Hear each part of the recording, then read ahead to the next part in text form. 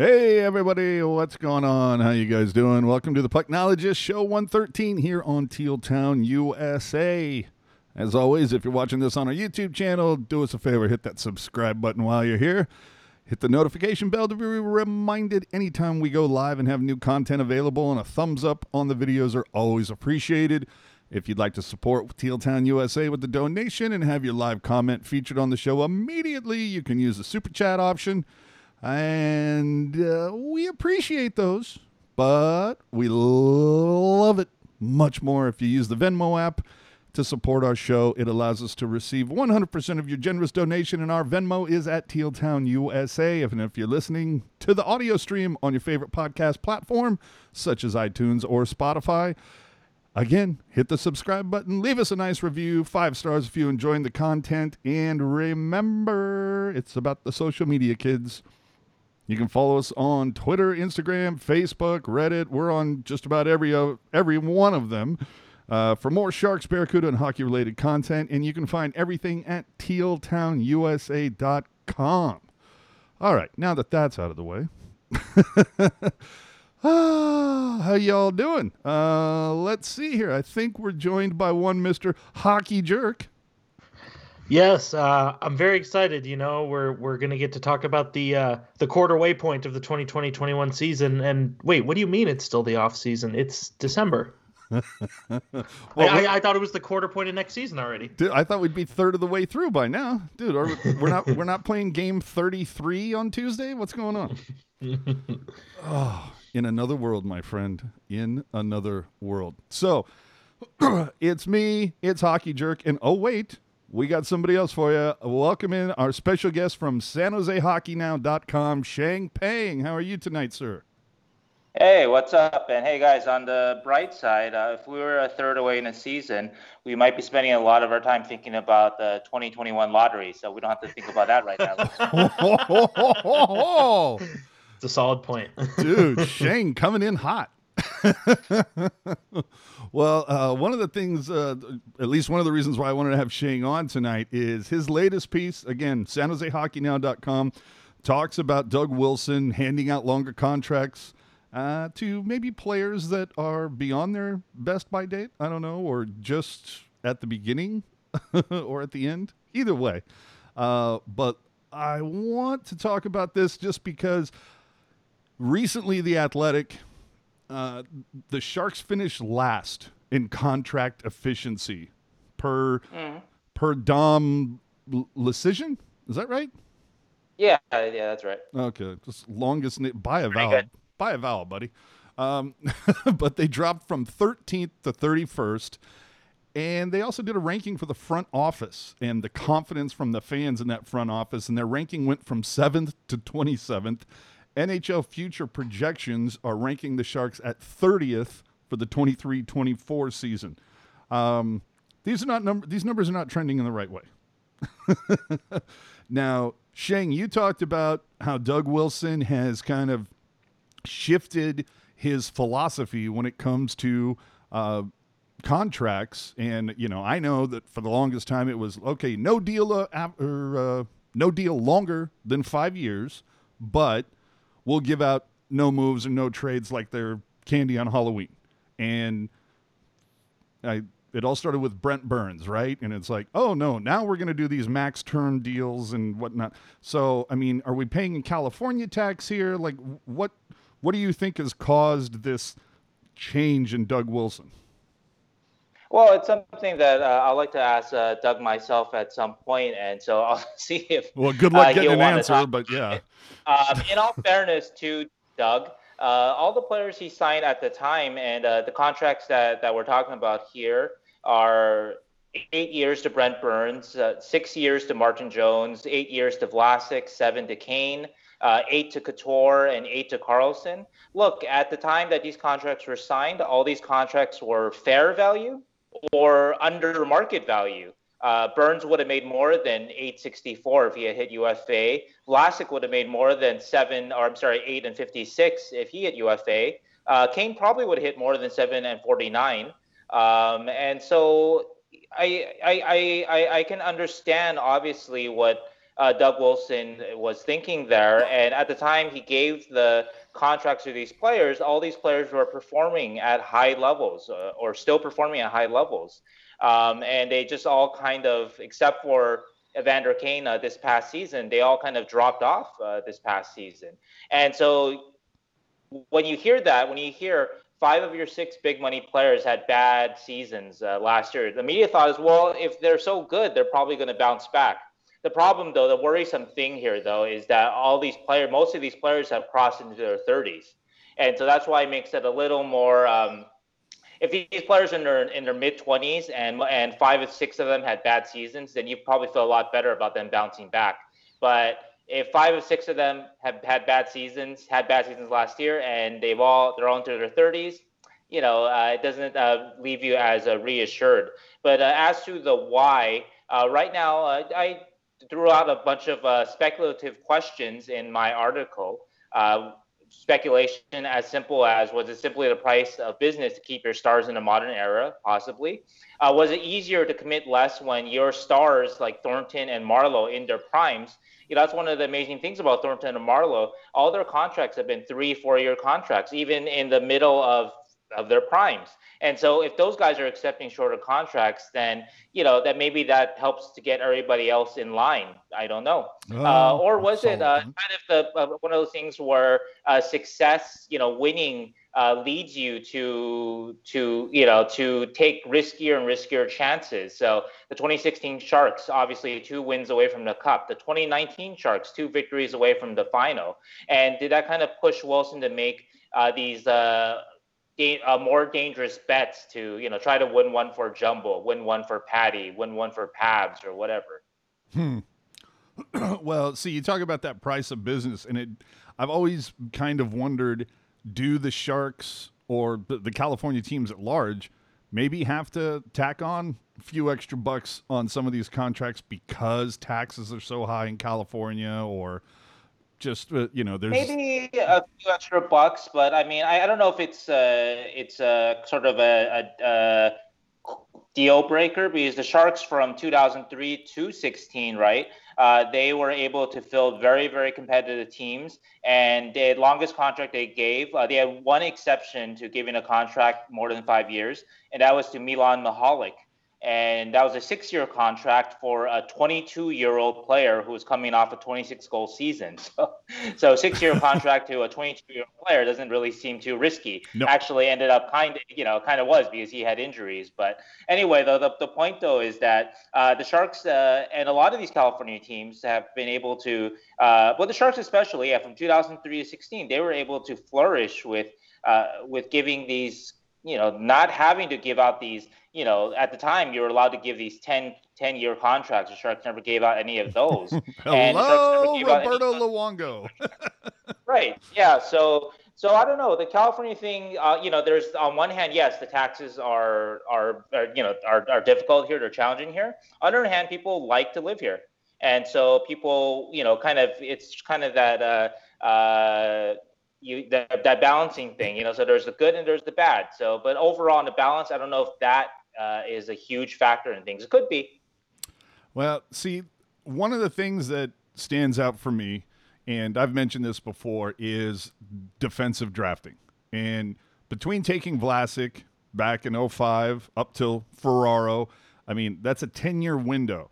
The Sharks took 27 defensemen during that time, and only 5 had done anything in the NHL. And, of course, I'm referring to Justin Braun, Jason Demers, Dylan DeMello, Joachim Ryan, and Mirko Mueller. And out of that group, only Mueller was taken, in the top 3 rounds. Everybody else was below that, but that gets you an 18% success rate. Now, excuse me, let's compare that with teams that have had success recently.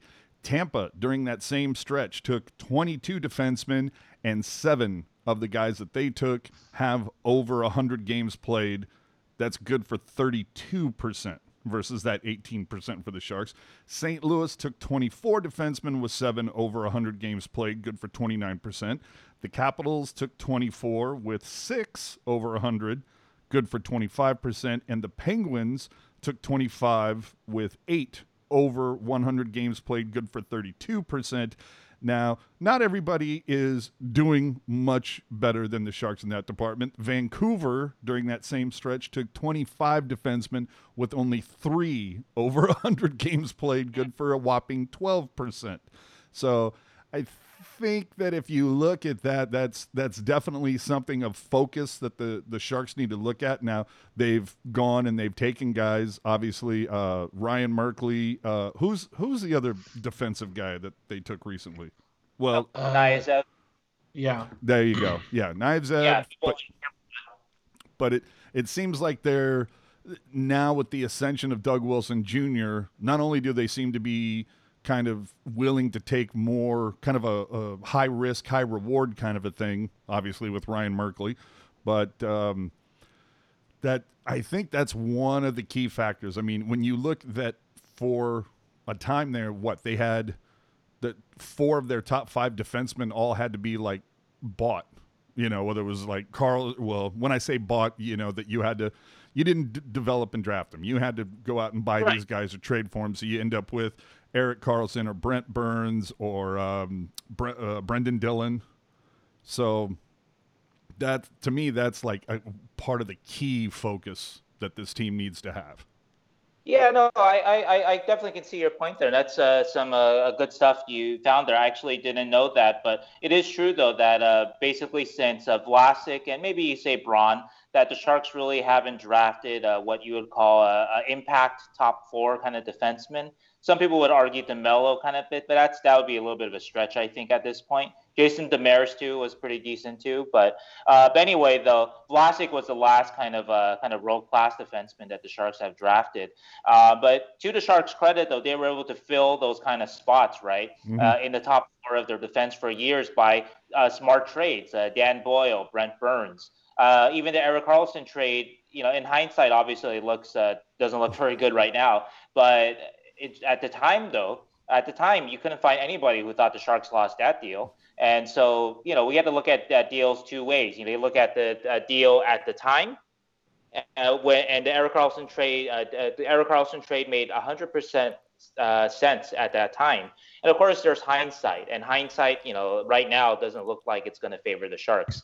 But yeah, so I think that you got to fill out your defenseman however you can. And the Sharks for years have been able to fill it out with a lot of really good trades, getting guys like Burns and Boyle, maybe at a little bit lower than they should, right? They were able to get pretty good deals on those guys and turn those guys, or at least put those guys front and center of their defense, and those guys were able to flourish front and center, being number 1 defensemen.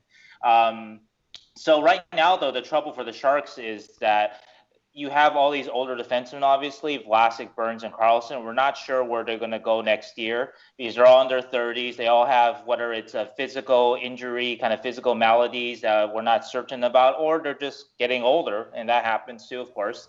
So we're not sure where they're going to go. And you have Mario Ferraro, who definitely is a promising young defenseman, but, how promising, we're not sure. Is he ready to, for example, take some of the load off of Vlasic? Vlasic is a guy who probably needs some of the load taken off of him in terms of the tough matchups. So could Ferraro kind of move up there a little bit and play with a Karlsson a little bit, play with a Burns a little bit, kind of ease the burden of a Vlasic. So we'll see about that. But you're definitely right that the defense is something that they need to focus on. Funny that we mentioned that, and of course the Sharks drafted 9 forwards, all forwards in the most recent draft. But I think the Sharks are well aware that, at least in the farm system, really every position right now is kind of a position of need. They spent years trading first-round picks or playing well and having late first-rounders, and so they couldn't get the top talent there. And so I think they're well aware of that. And right now, I would say if we look over their defense, guys like Merkley, Kniazev, there's definitely some promise there. I don't know if any of those guys are going to step in next year. I know a lot of people hope that Merkley can step in, but I think that's a little bit pie in the sky. If you want to, I'm going to promote one of my articles. If you want to read a recent interview that we did with Mitch Brown, he's a writer for Elite Prospects, really smart writer. And he is not fond of Merkley's defensive game, and he doesn't think that defensive game is going to, or it's going to take some time to translate at least. And so if you're a Sharks fan, you think Merkley's going to step in next year, if I'm wrong, please tell me in a year. And I want to be wrong. I don't want to say negative things about guys, and I don't like to be negative, but Merkley's game just doesn't look like it's going to translate to the NHL immediately. It'll need some time. And so in that case, then you're hoping on Ferraro maybe stepping up, Paznachuk maybe making an impact. Though again, if you read, if you listen to that talk that we do with Mitch Brown, and he wrote an article for Elite Prospects ranking the Sharks system. He ranks the Sharks system 20th in the league. And Paznachuk is in his kind of top 15 of Sharks prospects, but not very high, though. He's not seeing a very high ceiling for Paznachuk. So anyway, that's a little plug for that interview and also that article. Well, it'll be interesting to see how this all shakes out. Of course, like you said, the hindsight on this stuff is going to be 2020. I'm not a big Erik Karlsson fan, as everybody knows. Even Boomer Gordon on NHL Network on Sirius called the Karlsson deal what he would say is going to be a GM killer. It might well be. But I would ask, though, like when the Sharks made it, I would ask you and Gordon, like at the time, the deal made perfect sense. I would, yes? No, I have no problem with the trade. I have a problem with the extension. Okay, and that's fair. The extension, there were definitely some questions going into it because Karlsson didn't have a healthy season. So yeah, no, definitely. But then also in the case with Boomer Gordon too, like Ed said, I don't know anybody at the time that knocked the trade, because at the time we were looking at one first-round Sharks player going out. That's Josh Norris, right? Mm-hmm. Another first-round pick going out, but everyone presumed that the Sharks were still going to be highly competitive, so it would be a early 20 pick or something like that, right? And so we're talking about two kind of mid-late first-rounders going out for Erik Karlsson. I just remember, just to jump in, I just remember, when everything, all the details of that trade were starting to percolate at the time. It was everybody on Twitter is saying, oh, it's got to be Meier or Hertl as the centerpiece of this deal. And then you get the whole, the whole details of the trade. And I remember actually tweeting when I realized it wasn't either Meier or Hertl. I remember tweeting, bargain bin, take it all, because at the time the Sharks appeared to get away with not giving up anything that was too crucial to their team. Right. I know. It looked like the Sharks were able to kind of section off, like, these are untouchables. They, moved it off the table, and hey, here's all the rest of the stuff. There's some good stuff here. Take what you want. And the Senators took, a bunch of stuff. And actually, of course, it looks like it's worked out for them, because obviously Norris looks like he's going to pan out. Tierney's been a very solid player. He was a very solid player for the Sharks, and he's going to, keep continuing doing that for the Sens. And obviously, they got the number 3 pick. So.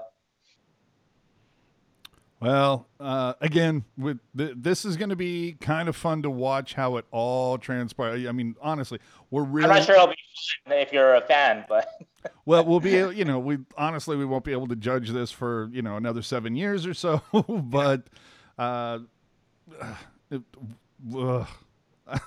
tired of complaining about Erik Karlsson at this point.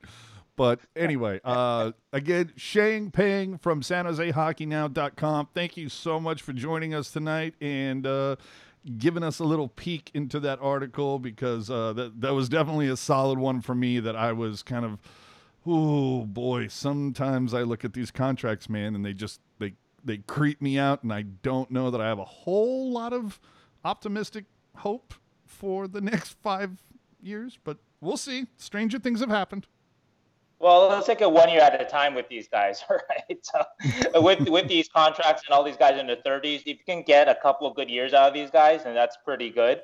If you can get another, vintage Erik Karlsson season or a vintage Brent Burns season, that'll be a pleasure to watch, even if that doesn't mean Stanley Cup. And so, we can hope for things like that. And I guess the negative thing about this long off season is that it gives us too much time to kind of gaze at our navel or look at Cap Friendly or Puckpedia too much.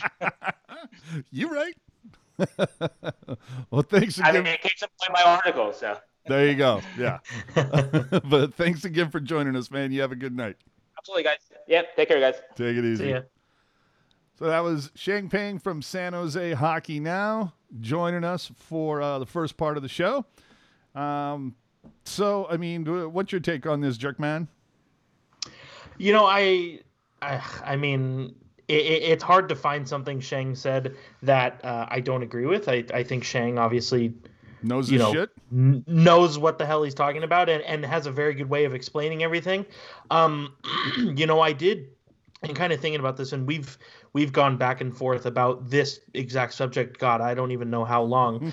And you know, to me, it always seems like it devolves into a situation where it's like, oh, well, Doug Wilson doesn't know what the hell he's doing because he gave out this contract and this dollar amount and blah, blah, blah. But here's the thing. Most of the things that Doug Wilson has done in terms of giving contracts to players, that's not like something that Doug Wilson just came up with. Like, that's how the other 30 GMs in the NHL operate as well. So I really like how Sheng kind of posed that question where it's like, is this the price of doing business? Is this the price of staying competitive? And I 100% think it is. You know, I know you hate the expression of if my team didn't pay him this, somebody else would have. I know you hate that expression, but I'm inviting everybody to look at it in the sense it's like, we want this guy. Why don't we just keep him? Yeah. You know? No, I feel you on that. Let's hit up Joey Mahoney on the chat for a hot minute. Erik Karlsson was hella good when he was healthy. Clearly, Joey Mahoney is a California native. You're right. But Erik Karlsson was hella good when he was healthy. Why the hate? I don't get it. He was great for 6 weeks. When you're paying somebody the most money any defenseman is getting in the NHL, I want it for more than 6 weeks. But that's just me. I guess you call me greedy if you want, but I want to see more. If you're the highest paid defenseman in the league, I think you should be in the Norris conversation every year. How dare you expect the best player to be the best? How dare you? I know, right? Here's the thing is, so Erik Karlsson, he had his groin. Who? First of all, his groin. Yeah. First of all, he tore his groin. I'm not the Sharks team physician, so I don't know when. But if I'm sort of gonna, eyeball it a little bit, I'm gonna say he probably tore his groin sometime between January and March of 2019. And so groin injuries, especially a tear, it's at least a couple month recovery, assuming that you spend those couple months doing nothing. And as we all know, Erik Karlsson was playing hockey en route to the Western Conference Final. That doesn't exactly qualify as nothing. And then so he has the surgery to repair it at the end of May 2019, and he's back in the saddle by the beginning of October 2019, which is only 4 months. Now, again, you're saying, well, you said it takes a couple months to recover, and 4 months qualifies as a couple months. You're absolutely right. But there's a difference between recovering from something and then getting back to your previous level of competition. Yeah. Like, your groin can 100% heal, but if you haven't thrown on a pair of skates in 6 months, there's going to be a few speed wobbles to start. And I think that's ultimately what happened with Erik Karlsson this past season. I mean, I don't want to make excuses. Like, I'm an Erik Karlsson fan. I love the guy, but he was not as good as he should have been last year. And I don't want to make excuses for him, but, whether it's him or the medical staff or whoever, but, somebody came up with the decision for him to play while he was not 100% ready to go. Mm-hmm. And I think the fact that he has been out of commission since February and probably won't get into a game until this coming February, I would hope that he's spent the last 12 months just chilling. I know he's got a daughter and they kind of, small children make you chase after them, but I would hope that aside from that, he's just chilling and laying low and trying to get into gear because, if everything's dialed in, like, it's his show. Well, we'll see what happens. Dude better, with all this time off and everything, dude better be coming in hot is all I'm saying. Let's hit the chat real quick before we move on. Just a couple of fun notes here from Yo. I like that. Yo. Does anyone notice that in real life, the retro reverse jerseys are crap? I feel only Authentics worth. Maybe I don't know if that's supposed to. I think they're trying to say only the Authentics are worth it. Yeah. Well, I'm wearing an Authentic. I was gonna say that's the official position of this podcast. Yeah, but Yo, do us a favor, hang on the line here for a minute because we're going to be getting to that topic in a short amount of time. But hang with us because I have some things to say now that I have one of these jerseys. Let's see here from Vince G, our homie, who needs to get a microphone. It also sucks San Jose has to deal with one of the most insane state tax brackets in the league. We kind of talked about that a little bit with Shang, but he made a great point that, look, it's not as if taxes in California got ridiculous like in the last couple of years. It's been this way for a while, and Doug Wilson was able to ice a very competitive team. So let me ask you this. Oh shit, he's got questions. And then we can move on. Would you rather be rich and happy or super rich and unhappy? Well, see, when I hear something like that, I go back to a scene from Boiler Room. One of my favorite lines is, "Whoever tells you money is the root of all evil doesn't fucking have any." So if you're super rich, I don't see how you could be unhappy. But make your point. That's a fair point, but the point that I'm trying to make is if you are in a really good situation, the money is not that important. Well, when there's that many zeros on the check, sure.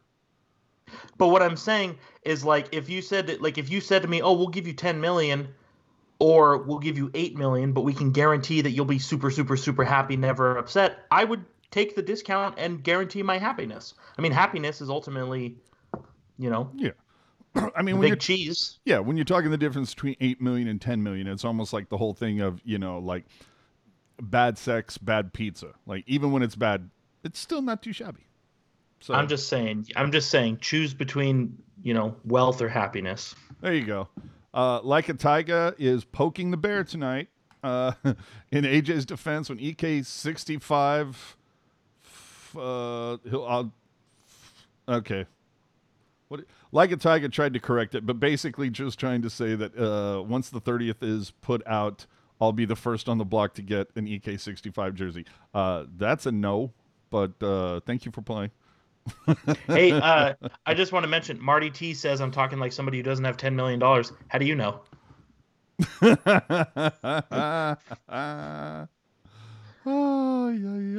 USD. He had to, to be fair, Jerk has 10 million, but it's Canadian.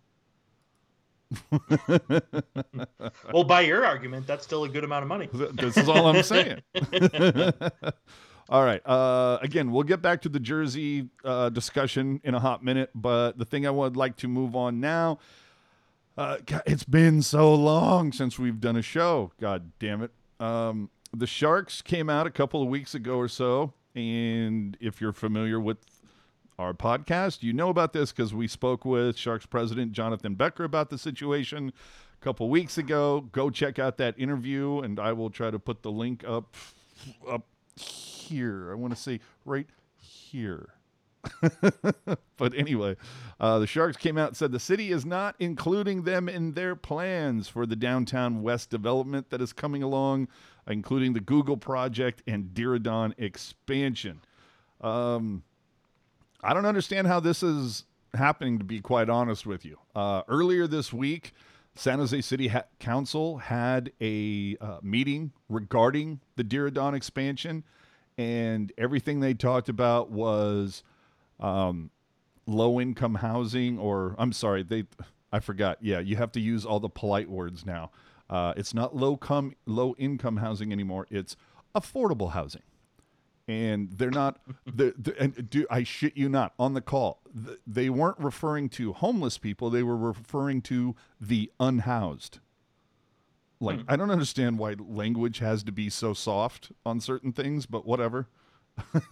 For those, Yeah, I mean, yeah, I can for you, I mean, well, no, for you George Carlin fans, you'll understand. George Carlin did a great bit where, you know, when it talked about World War II, it was, you know, people, the military, people coming home from the war, were dealing with the effects of shell shock. mm-hmm. And you hear that, it's like two quick words. Almost, you know, it sounds very harsh. Shell shock. And then it was, they're dealing with battle fatigue. You know, it's a little softer. And then, you know, and then it gets into post-traumatic stress syndrome. By the time you've said all of that, you feel fine by the end of saying it. Anyway, go listen to that. But back to this. In the meeting with the Deer Dawn expansion, there was no mention of the Sharks. They talked about it for 45 minutes. Didn't mention SAP Center. Didn't mention working with the Sharks. None of that. Now, I was on that call, and I had some things to say, as I tend to do. And, you know, and I brought up the fact that, look, you know, I'm all for adding mass transit and getting people to and from the games as easily as possible. And if public transit is a convenient and affordable option, absolutely. Use it. But I live 5 miles from the tank. In fact, I think it's 4.9. Like, it's not even 5 miles. It would take me, you know, it takes me probably door to door on an average game night on a Tuesday, less than 15 minutes, probably about 13 minutes door to door. Me leaving my garage to pulling up to lot B at the SAP Center. And Not all of us are that fortunate. You're right. But I'm just saying. Speaking of somebody who lives 8 hours and 4 minutes away from the tank. No, I feel you on that. But it's just, my point is that I live so close. I live that close. And public transit is like not even an option for me because, like, even the bus that goes by where I am doesn't go anywhere near SAP Center. So it's just... I don't mean to poke a hole in your story, but as the VTA expert, I can make a counterpoint when you're done. Well, no. Okay, that's true. You did take a bus, but yeah, okay, I get that, but it's either way, it's not going to. You make a valid point, though. It's certainly not going to be 12 minutes door to door. No, sir. But either way, it's just more convenient. But either way, look, the point that I at least try to make, because this is the funny thing for me, is, you know, what are fans supposed to do if mass transit isn't an option? You know, I mean, come on. From greencaltrain.com, this is great. On November 12th, the Sharks sent a letter to fans urging them to oppose the proposal to reduce vehicle lanes on Santa Clara, Autumn, and Montgomery Streets, and to urge the city to maintain a long-standing agreement in place since the 90s to ensure that nearly 5,000 parking spaces are available within a third of a mile of SAP Center. Now, right now, Google is trying to buy up all that land from the city.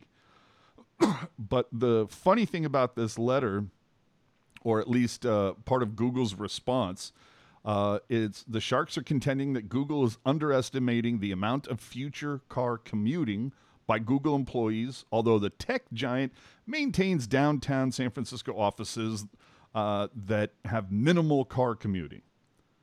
And that just tickled me, because I'm like, okay, number one, are those downtown offices located right next to a heavily used arena and in close proximity to downtown? No. Like, let's compare apples and apples here. And let's also think about the fact that you could fit the city of San Francisco in San Jose 3 times and still have enough room to like, you could probably put, I don't know, 500 Pier 39s in that leftover spot, you know. But San Francisco and San Jose, they're two entirely different cities. Like, for one, I can walk 3 blocks in San Jose and not be overcome by the smell of human waste. But I digress. Well, for me, one of those cities I actually enjoy being in. I'm not going to tell you which one. You'll have to guess. I think I know. You might. Yeah, I just, it would have been nice to see Google and the shark, like, I don't know, Google just be really proactive in saying, hey, we want to do this awesome development and it's going to help the city and it's going to do all this stuff. We also realize that your building is 30 years old, and by the time all of this development is all done, it's probably going to be about 40 years old. What about, incorporating a brand new arena that we'll work with you guys on, and it'll be, across the street from the current one? And, but like, I don't know why that didn't happen, but either way, the point being, the city of San Jose, now I'm going to be quite honest, I've had San Jose's mayor, Sam Liccardo, lie directly to my face more than once. So when he tells you or tells the news or whatever that, the Sharks are a very big priority and we're going to work with them, but I don't trust this guy as far as I could throw him. It just seems like every time something comes up, the Sharks are the last to know.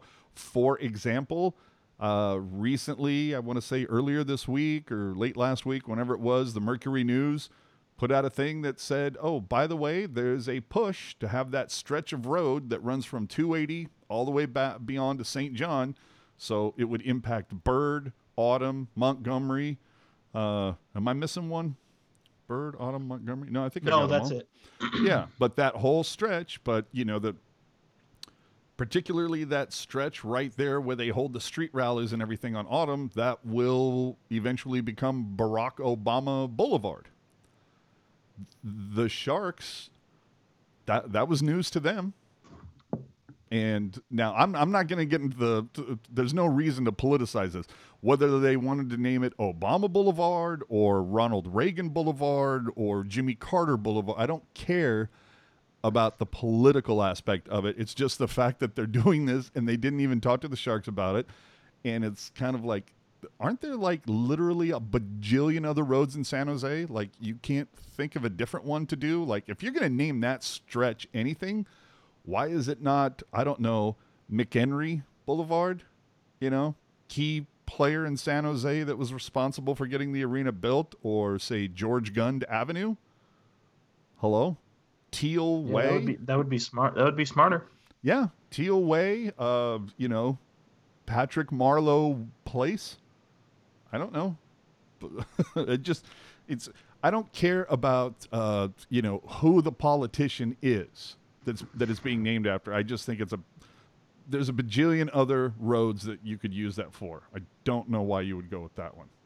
But I want to tell you though, when you put information out like this and you ask for people to not make it about politics, there's no quicker way to make people make it about politics.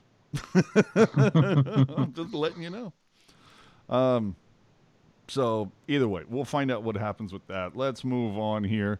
We're going to get to your stuff in the comments here eventually. If you have some questions, save them. I think Hockey Jerk is doing me a favor and kind of monitoring the chat. If you see something, dude, call it out. From Kevin Kurz, our buddy Kevin Kurz, his latest mailbag had a comment in there that was a little concerning if you're a Sharks fan. It said, Hasso Plattner, the Sharks owner, as it were, is an interesting case. Kevin Kurz saying, I've heard rumblings that there isn't much interest in keeping the Sharks in the family for the long term. But since we haven't spoken with him in years, that's tough to verify. We can only speculate as to how long the 76-year-old wants to own the team. That concerns me. That concerns me a great deal as a Sharks fan. Chief is 76, and if the family is not interested in keeping the team in the family, oh boy. Like Hasso Plattner has proven beyond a shadow of a doubt. He's like, Dougie, spend to the cap, do what you need to do. He's talking to Jonathan Becker and everybody at the Sharks and saying, yeah, dump millions into the tank, get a beautiful scoreboard, get a whole new ice plant, redo the flooring, do the whole thing for the Barracuda. Like, dude is just writing check upon check. Who's to say that the next owner, whoever the team gets sold to, is, are we going to end up with what's Chiefs in Ottawa? Melnick? Yeah, Eugene Melnick. Yeah. Do we want that? Yikes. I don't know. I don't think there's anything to worry about, just because of, like you said, how committed he is to the team and to the city. Well, here's my point, though. He's committed to the team. He's committed to the city, but contractually, he's only committed to the city for another 5 years. When he's hitting 80, that deal between the Sharks and the city of San Jose goes annually after that. Yeah, I don't know though. You'd have a hard time convincing me that he would let something he cares about so much fall to the wayside just because he's getting old. Like, if he is aware of his own mortality, which I think at that age you are, for sure he's going to be saying, okay, when I die, who's going to take over? Are they going to continue my vision for everything? Like, he's not going to sign it off and be like, oh, that one gardener we've always had, he's really been a nice guy. Like, that's not how it's going to be, Like, he's going to say, okay, are you going to, I don't know if he has kids or cousins or brothers or whatever, but, say, okay, I'm not giving you this team unless you do the right thing, Like, as serious as he is about the team, I don't think he would just let it go as soon as he dies. Oh, man. That's just my opinion. I'm not pretending to know anything. Sonic Tonic calling us out. Love the shows and appreciate you guys so much, but damn, every episode feels lately like it's just so much doom and gloom, so depressing. We're not here to depress you. We're going to get to some fun stuff too, but I mean, you got to at least be a realist.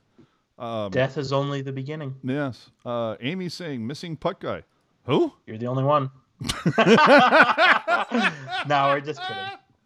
We love you, Puck Guy. Oh, yikes. I'm sure Puck Guy's auditing us, so we love you. Yeah, no, we're just kidding. I look forward to when the San Jose Sharks are playing in their new venue, the Four Seasons Landscaping Company Center. Mm-hmm. Okay, some of you might get that joke. Okay. I got it. Probably nobody else. The Sharks retro reverse jersey was finally released. Who? Mm-hmm. Now, you'll remember, if you're like Sonic Tonic, if you've been a viewer of the show, you know that we discussed this like 2 years ago, but whatevs, we're fine. But thoughts on the jersey? The press release says that the Sharks' first third jersey circles around to take another bite in this retro reverse jersey. Kids, this isn't the first third jersey. It is by my math. It is the the fifth, the sixth? No. But they're saying that it was what I am wearing is based on the first third jersey in the history of the team, and if it was, then there would be the little, I don't even know what those things are called, but those fins that came in from like under the armpits. Because if you look at a teal version, the teal ones had that. This is based on the away version, the white one, if you will. So I'm just being technical. Fun fact about the reverse retro jerseys, though. $179 for a blank authentic, $225 for a Brent Burns authentic, only $150 for an Erik Karlsson authentic. So anyway. Are you serious? No, I'm screwing around. I was going to say, if that's the case, somebody's going to be getting a call. Yeah. Sir. But so I have a couple things. Obviously I have my hands on one of these, and I'm going to say Adidas is kind of letting me down, bruh. Like the feel of this feels very, very Chinese, if you know what I'm saying. Maybe it's from having more back and forth with Made in Canada Pro stocks, but this, I don't know. It's like the look of it, fine, but just the material, I don't know, the quality on that. I'm a little disappointed in Adidas, to be honest with you. Like this. Yeah, Go ahead. I was just going to say, that's kind of what I had heard from a few people I talked to, was that the retro reverse or reverse retro, whatever it's called, was a bit lighter, It was going to be lighter in weight, not color. It was a bit lighter, and based on AJ's testimony, which obviously I trust, it sounds like that is the case. That it's a, I don't know if I would say it's thinner, but it's definitely different. Yeah, right. Vince saying, as soon as Puck Guy's 56K modem fires up, we're gonna get it.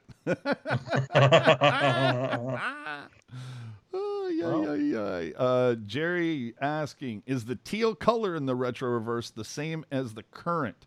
I mean, it kind of feels like it, but I've got the teal version of this, what this jersey is based on. So like the teal version of the second generation jersey. I don't know, so many numbers. What do you got there, numbers? It definitely matches the teal from that second generation jersey. So I don't know, Jerry, get your ass to a store and go match them up. What am I going to do? But I do want to say though, can we please stop? And Jerk and I have had a little discussion about this off air. Can we make a push to stop calling Indonesian Adidas jerseys authentic? Only made in Canada Pro stocks should be called authentic. I don't know what you would call this. It's certainly not authentic. Hashtag buzzword. Yeah, I guess so. I mean, that's what it all is. It's all buzzwords. Yeah, I don't care for it. And when they did the promos for these jerseys for the reverse retro, what's with all the models wearing hoodies? Should I have worn a hoodie with this? I probably should have. Well, dude, dude, I would bet you $1 bajillion not one of those models could pick out a hockey player from a lineup. Well, dude, like I told you, I'm looking at the Adidas website and it's like, this model is 6'2" and wears a size 50. I'm like, in what universe? 'Cause I'm 6'1" and I'm wearing a 56. So somewhere along the way, somebody's messing up here. Dude, I'm telling you, Adidas jerseys are the skinny jeans of jerseys. That's, You're right. Dude, they look fine if you're tiny, but they're very unflattering on anybody that isn't battling bulimia. I'm just saying. Moving on, the Sharks released their 30th anniversary logo, kind of. You saw Ryan Donato and Devin Dubnyk post videos holding jerseys, current Sharks jerseys that had the patch in the upper right-hand corner, of course. The quality of these videos bordered on hostage videos, so you didn't get a really good look at them. But I would imagine that you will be able to expect a reveal of that logo. Probably, I want to say, at the same time that the Sharks reveal whatever jersey is going to be the specialty for their 30th anniversary, just like they did the Heritage for the 25th. And, if you're a betting man, which I am, this is probably going to happen before Christmas. And it's December 6th right now. So basically what I'm saying is in the next 19 days, I'd probably be a solid bet to say that, if you can find somebody to take that bet, I'm just going to say that you're going to see another Sharks jersey get released. So what you're saying is that everybody should go on Twitter to @San Jose Sharks and turn on their notifications. There you go. Just tweet it. Hey, release I don't it now, rules. You cowards. I don't make the rules here. Let's see here. Oh, Kendall Coyne Schofield, is that correct? Yep. Okay. Right. Has announced she is leaving the broadcast, the San Jose Sharks broadcast, to become a coach in Chicago. I like to try to be a positive person. I like to giggle and laugh. I don't want as much fun as I have poking fun at the Fanatics. I don't want to be overwhelmingly negative because, as Sonic Tonic pointed out, it's depressing. Are you going to miss Kendall Coyne from the broadcast? Honestly? Probably not, but it's not anything personal. I just didn't. Yeah. It's just one of those things where, I didn't watch or listen to her enough to build a connection the way that I have with Han and Bakes and Hetty and all those guys. Yeah. See, for me, the thing is, I'm just not a fan of the 3-man booth. I always feel Sir, it's 3-person booth. It's Oh, 2020. Jesus. Okay, you're right. You're right. The 3-person booth. Fine. And like a tiger saying, who would you want to replace her? No one. No one if you're keeping, Ruzanowski and Hetty and Bakes and Hahn. Again, it's like it's for me, it works better. There's a better flow when there's two people calling the game. Kendall, I feel, I just, and again, it comes with repetition. You don't build chemistry right out the gate. Ask Jerk. Go back and listen to the very first shows that Jerk did with us. Our funny little banter did not come on the very first show. I think it was the third show. But anyway, but she needs, if she wants to continue in that, you got to have the reps for it. Some people do. Who's that? Oh my Lord, who's that one girl that I really like? AJ Malesko. AJ Malesko. Yeah. Oh my God, she is good. Yeah, So, she's really. Yeah, I enjoy her commentary. yeah, I feel like Kendall, you need to. It's an acquired taste. It's an acquired taste, and I'm not trying to be a dick about this.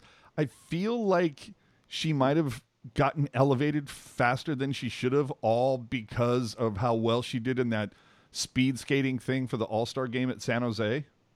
Like had she not like hauled ass around the, and done so well, I think most people,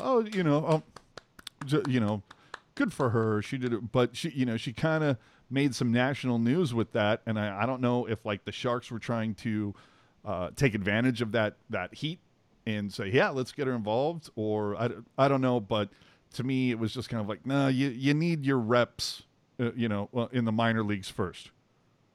And were some of her takes like very insightful? Absolutely. But I do feel like sometimes she was kind of crowbarred in. And again, I think that's because it was the 3-person booth, as Jerk likes to say. But anyway, wish you the best. Have fun in Chicago. All right. I don't even want to talk about this. But we have to because it's on social media. We don't have to do anything we don't want to do. You're right. You know what? This is going to be a perfect time for me to grab a beverage, so I'm just going to throw this out there now. Oh, wait. Felix throwing it, coming in hot. Not Sharks related. Saving you. Yeah, he's saving me. But Kendall did do color for the Notre Dame ASU college hockey game. Oh, nice. Okay. That I did not know. Yeah. So, yeah, do some more collegiate stuff and work your way up. And, yeah, absolutely. Okay, this will be a perfect time for me to grab a beverage. Evander Kane wants to fight Logan Paul. Your thoughts, Jerk? Ooh, yes. Okay. Now, I don't know. I probably shouldn't be as excited about this as I am. But I don't know. I always think it's cool or it's fascinating, when somebody who's kind of from our world, if you will, in this case, a Sharks player, is sort of making making headlines and getting attention in, not a negative way. I mean, I don't know if it's positive exactly, but it's not negative. I mean, it's fun. It's interesting. But yeah, it's, it would definitely be something that I would love to watch, but, just based on obviously, contract verbiage and expectations from the NHL, it's not something that can happen. But I think it would be great, it's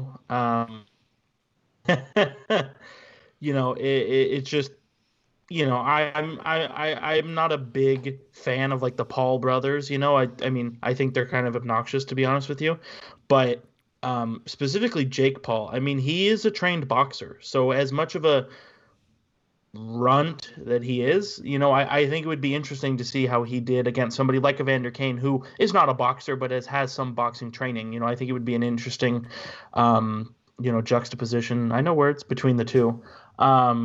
So I think it would be great. It'd be great for the sports, for the fans. It's, I'm saying if the NHL was smart, they'd turn around and get the pay-per-view buys to be included in hockey-related revenue. But that's just me. It's just one of those things where it's like, because there's nothing else going on, it's fun to talk about and think about. But I would say, is Jake Paul more likely to fight Evander Kane, or am I more likely to win the lottery while getting struck by lightning? Same. Makes you think. All right. Yeah, for me, I'm like, again, like, up until this whole thing with Evander Kane on social media, I'll be quite honest with you. I didn't know who Logan Paul or Jake Paul was. I still really don't know who either of these dipshits are. And to drive that point home further, I don't care. I just don't. That's fair. Yeah, I'm like, I just, there's certain things that I just don't. You're not between. Here's the thing, though. You're not between the ages of 16 and 25, though, so you shouldn't care. Yeah, I guess. I just whatever. Okay. Exactly. I mean, it's one of those. Yeah, like to me, I just think about it. I'm like, Evander Kane. There are better uses of your time, my bro. Yeah, I just think, I don't know. I mean, it's got people talking, and I'm very interested. I saw, I think 21 Puck said it, but Logan Paul actually is scheduled to fight Floyd Money Mayweather, which is going to be incredible. I hope he gets taken out on a stretcher. He's. If you don't know who they are, you're doing it right, AJ. Yeah, he's going to get the wheels beat off him. But we can get back to hockey, but full marks for calling out probably the best boxer of all time, but yeah. You just know the Sharks press department was glued to their phones during the EK9's ball beef on social media. Oh, Jesus. They're going, Jesus Christ, can we open up training already? These guys have go. Because Kane was even talking about, I need to get a podcast going. I'm like, oh, Jesus Christ. I was like, dude, who Mario else has a Ferraro, podcast? Dude. Everybody. Yeah, dude. Like, everybody has a podcast. Yeah, I'm like, you don't have one already? What's up? Either way, of course, the other thing when it comes to Evander Kane and social media, people got all offended because Evander evidently referred to the Reeves brothers. I did not know Ryan Reeves had a brother, but that's just me. Yeah, he plays in the CFL. I don't watch soccer. But everybody got their panties in a wad because Kane called the Reeves brothers quote unquote sisters, or the Reeves sisters, whatever the hell it was. Really? I mean, the social justice warriors out there, like, there are more important things to get your panties in a wad over. Lose your shit over. Where's your moral outrage at Nintendo calling it a Game Boy? Or Swanson calling their frozen dinner a Hungry Man. I mean, or Kane also filming a video that said, "I'll take the mop off your head and wipe the floor with you." So, those aren't exactly the same. I'm not saying it's the same, but it's like, if you're this, set off by one pro athlete talking smack to another pro athlete that they play regularly, maybe just get off social media. Don't ever watch TV because you're going to get offended. It's like, I referred to this in an insulting effort, I referred to this male person as a female. I also said that I was going to beat the shit out of somebody. Nobody came for him when he threatened violence. But when he referred to brothers as sisters, everybody lost their mind. Again, if this is what triggers you, you probably just want to never watch TV again, I guess. I'm sorry. I guess it takes a lot more to offend me than other people, but that's just me. Well, here's my whole thing. It's like, the interpretation. I mean, really what it was, is using being female as a way to put somebody down. I mean, that's ultimately what it was. Now, well, see, the thing is that I'm not triggered by that because I know some badass chicks. Yeah, but it's not, like I said, it's one of those things where that's not something that I would do because I know that it's not right, but it's also not something that I think we need to press pause on everything and hyper analyze. It's just a situation where it's like, hey, it's a situation where it's, hey, that's not cool, don't do it. And it's like, okay, yeah, I'm sorry, my bad. And then move on. No, and I'm right there with you. But it's like, I want to tell you, there's been a time when I've been, at a large gathering, watching football, men and women there, and one of the girls referred to one of the gentlemen at that party and said, oh, he would, I forget what the alcohol that was put, something tequila or Jaeger or whatever it was. And and she did a shot, and there was a gentleman there that was like, yeah, I'm not drinking that. And she said, oh my God, you're such a pussy. And nobody was triggered. Nobody felt the need to get on Twitter and complain about it. Just saying. But look, if you want to be offended, you be offended. Vince, 2021 Stay Woke playoffs. There you go. I'm down with it. I'm so down with it. Especially when we root for a sport where people fight and skate with razor blades on their feet. Winners and losers from the reverse retro reveal. Jerk, your top 3. You can only pick 3, and you're not allowed to pick any of mine, which are the Avalanche, Ducks, and Yotes. Go ahead. Well, first of all, I was under the impression that I had the right of first refusal when it came to picking the Yotes in anything. You've certainly earned it, my friend. But no, I'll say, you know what, top 3, I'll just, if you really want my analysis on the retro reverse jerseys, go back like 2 weeks ago and find the show that AJ, Puckeye, and myself did. But here's like the hot, yeah, you just coming give me in your hot, top 3, bottom 3. Yeah, put a lead apron on because it's coming in hot. I really like the Buffalo Sabres. Guess what you're getting for Christmas? Buffalo Sabres, LA Kings, and the Golden Knights. I like the Golden Knights one. It's a shame that it's taken 3 years for them to put out a nice jersey. But I like it. The history of Las Vegas, that badass logo, the color red. I mean, hello. Bottom 3, Dallas, Detroit, and the New York Islanders. Oh, damn it. Stay on your own page. It's okay. Say Boston, and you'll be fine. Well, you're right. Like a tiger. Knight the Rangers? No, hey, everybody knows that I am a huge fan of Lady Liberty, but you know what? Those sleeves, man, they're so boring. To me, it wasn't. The original one is better, But the Avalanche, for me, knocked it out of the park with the Nords using the Avalanche color scheme. The Ducks, I'm sorry, that Wildweed thing is just chef's kiss. And, the Yotes in purple, just what a difference, On green, you kind of go, ooh, I don't know about that. On purple, like you're like, oh, sexy, right? However, I still think the Florida Panthers, the more and more I look at all these, I think they did the best job at implementing the reverse retro idea, if you get what I'm saying. 100%. Yeah, my bottom 3, Detroit, Minnesota, and Pittsburgh. Dallas gets a huge minus for not going Mooterus. Dallas gets a huge minus. Just leave it there. But let's be honest, the big 3 winners in this are the NHL, Adidas, and Fanatics because they are going to be cashing the money. Right? Yeah, the COVID pandemic seriously not weighing them down. Not at all. Hey, speaking of the Stars, they unveiled their 3rd jersey that will be used for, 12 to 15 games.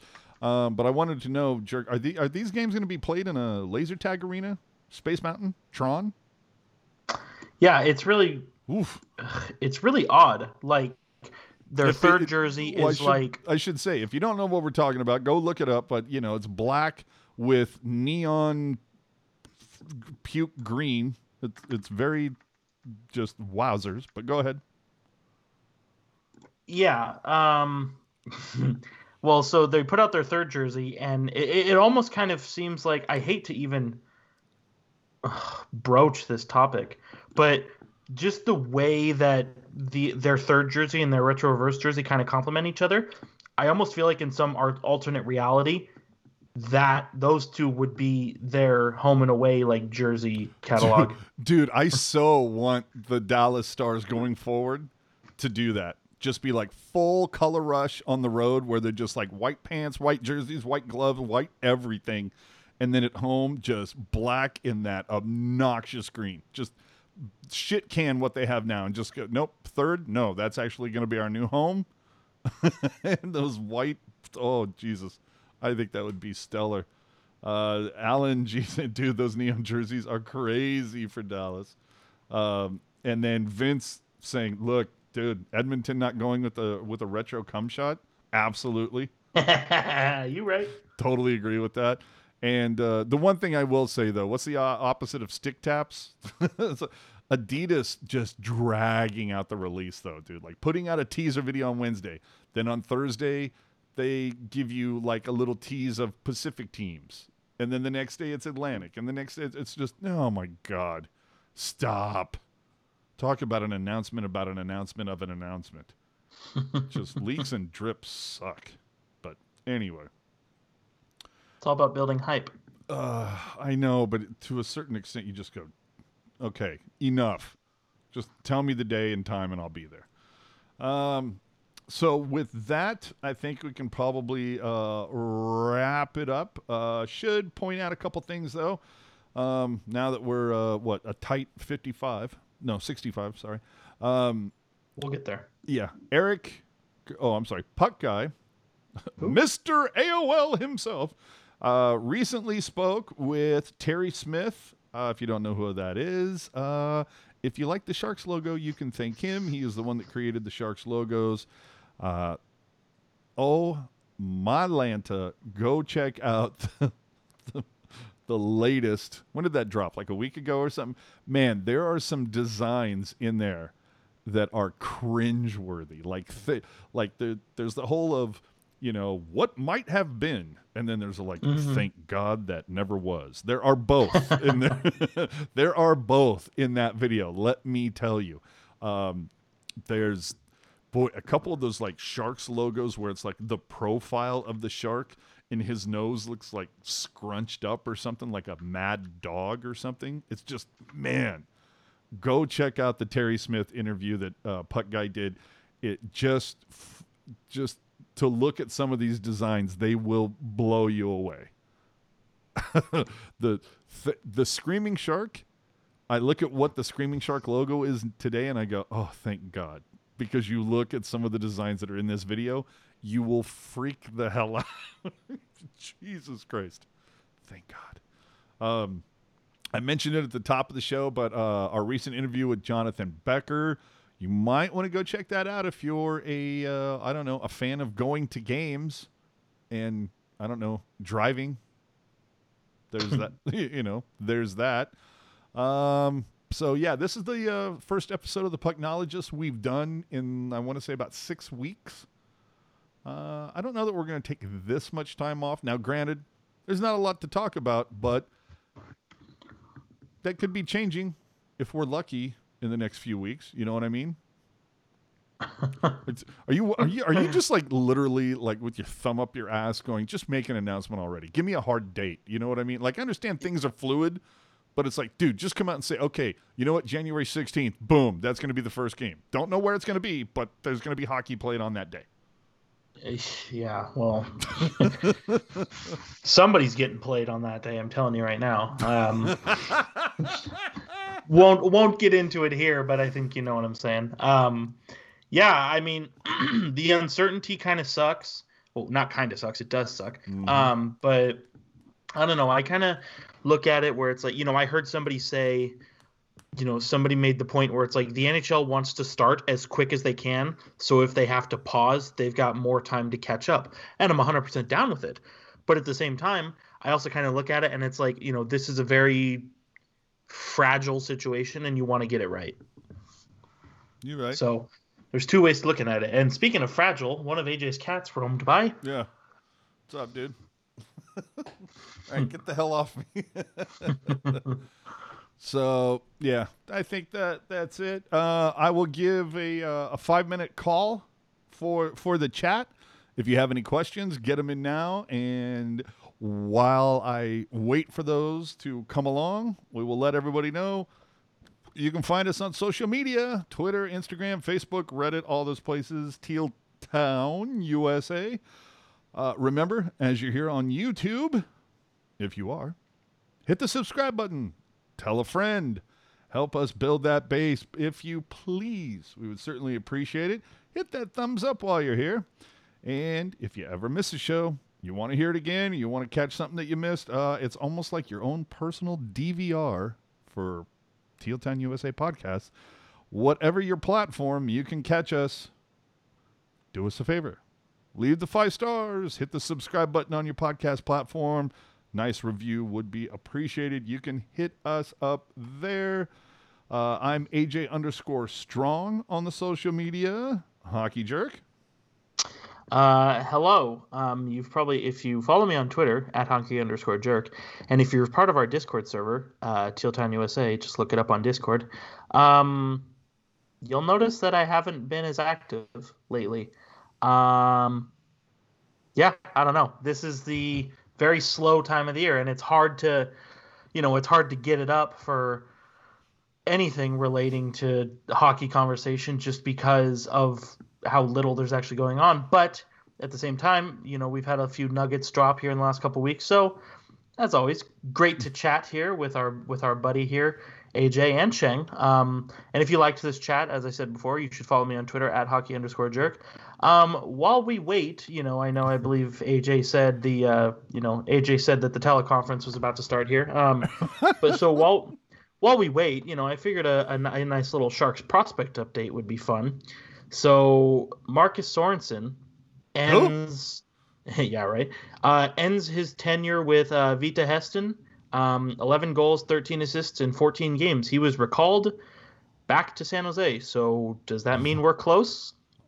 It's anybody's guess. Vita Heston? Jonathan Dahlen still... Ooh. Racking them in Timura, 25 points in 12 games. Ivan Chikovic, who was the KHL Rookie of the Month, had 5 goals and 10 assists in 16 games. I said on Twitter, "Is that good?" And I confirmed it is good. It is, in fact. Yeah. I know Vince and Skyler would be able to speak to this more than me. Thomas Bordeleau is evidently ripping it up at the University of Michigan, 10 points in 8 games. Dude, that just sounds like the coolest fucking name. Like Thomas Bordeleau. Yeah, I'm not saying it's James Bond, but it's just Bordeleau. I was gonna say he sounds like he would be president in like 1860. Oh, dude, like it's just a very fancy name. Or like a CEO of like the coolest wine company you've ever. It's Bordeleau. Yeah. Let's hit some chat, dude. Yeah, let's hit some chat. I was going to say, the other Sharks prospects, they're doing things, but nothing really jumps off the page. All right. Avocado Flight? Okay. Just got here. Did they already discuss San Jose pushing the Sharks out? Yes, we did, sir. Get here earlier. But you can rewind. You can rewatch this. It's all good. Let's see. Pierre LeBron on Twitter. How many times is it going to have to rephrase and say, this is an important week regarding return to play? You right? Did you all see Dallas is pushing for another outdoor game this year? Hey, if we can get Corey Perry doing another walk of shame, I'm all for it. I'm just saying. Sonic Tonic, 28 viewers, only 10 likes. Come on, people. Well, we're at 14 right now, but yes, I'm down with it. What's stopping you from hitting the thumbs up button, people, is what we're trying to say. All righty. I think we good. Fun show. Always nice to hear from Sheng. If he doesn't flake, and I've only known him to do it once. Holy shit, we got our first super chat of the night, just as we're about to leave. All right, Sharks fan 27. Would you be okay if the Sharks ever played games at Chase Center in San Francisco? I would be okay with it, but I don't think Chase Center would be okay with it because as far as I know, it is not set up whatsoever for hockey. It's not set up for a team to call that their home, but certainly the Sharks could play an exhibition game there. Yeah, that I think that would be about it. But it's all right. It's okay. What was I talking? I got so excited for the donation that I forgot what I was moving on to. Oh, let's see. The quicker we wrap it up, the quicker we can have the after party in Discord. Yeah, Discord, bitches. So anyway, yeah, if you'd like to if you'd like to hear the party continue on Discord, follow Teal Town USA on Twitter and ask us to send you the invite, and we'll pass that along to you. Boom. That simple, people. So with that, you probably will hear from us in a couple weeks, maybe. It all depends on how soon the Sharks decide to release the 30th anniversary logo and whatever new jersey is coming down the hopper. So with that, thank you guys so much for watching. We will catch you all next time. Whoa, 114 will be the next episode. Wow. Who knew? Who knew? Thanks for joining us, and thank you very much to Sheng Peng and SanJoseHockeyNow.com for joining. Have a good night, everybody. Happy holidays.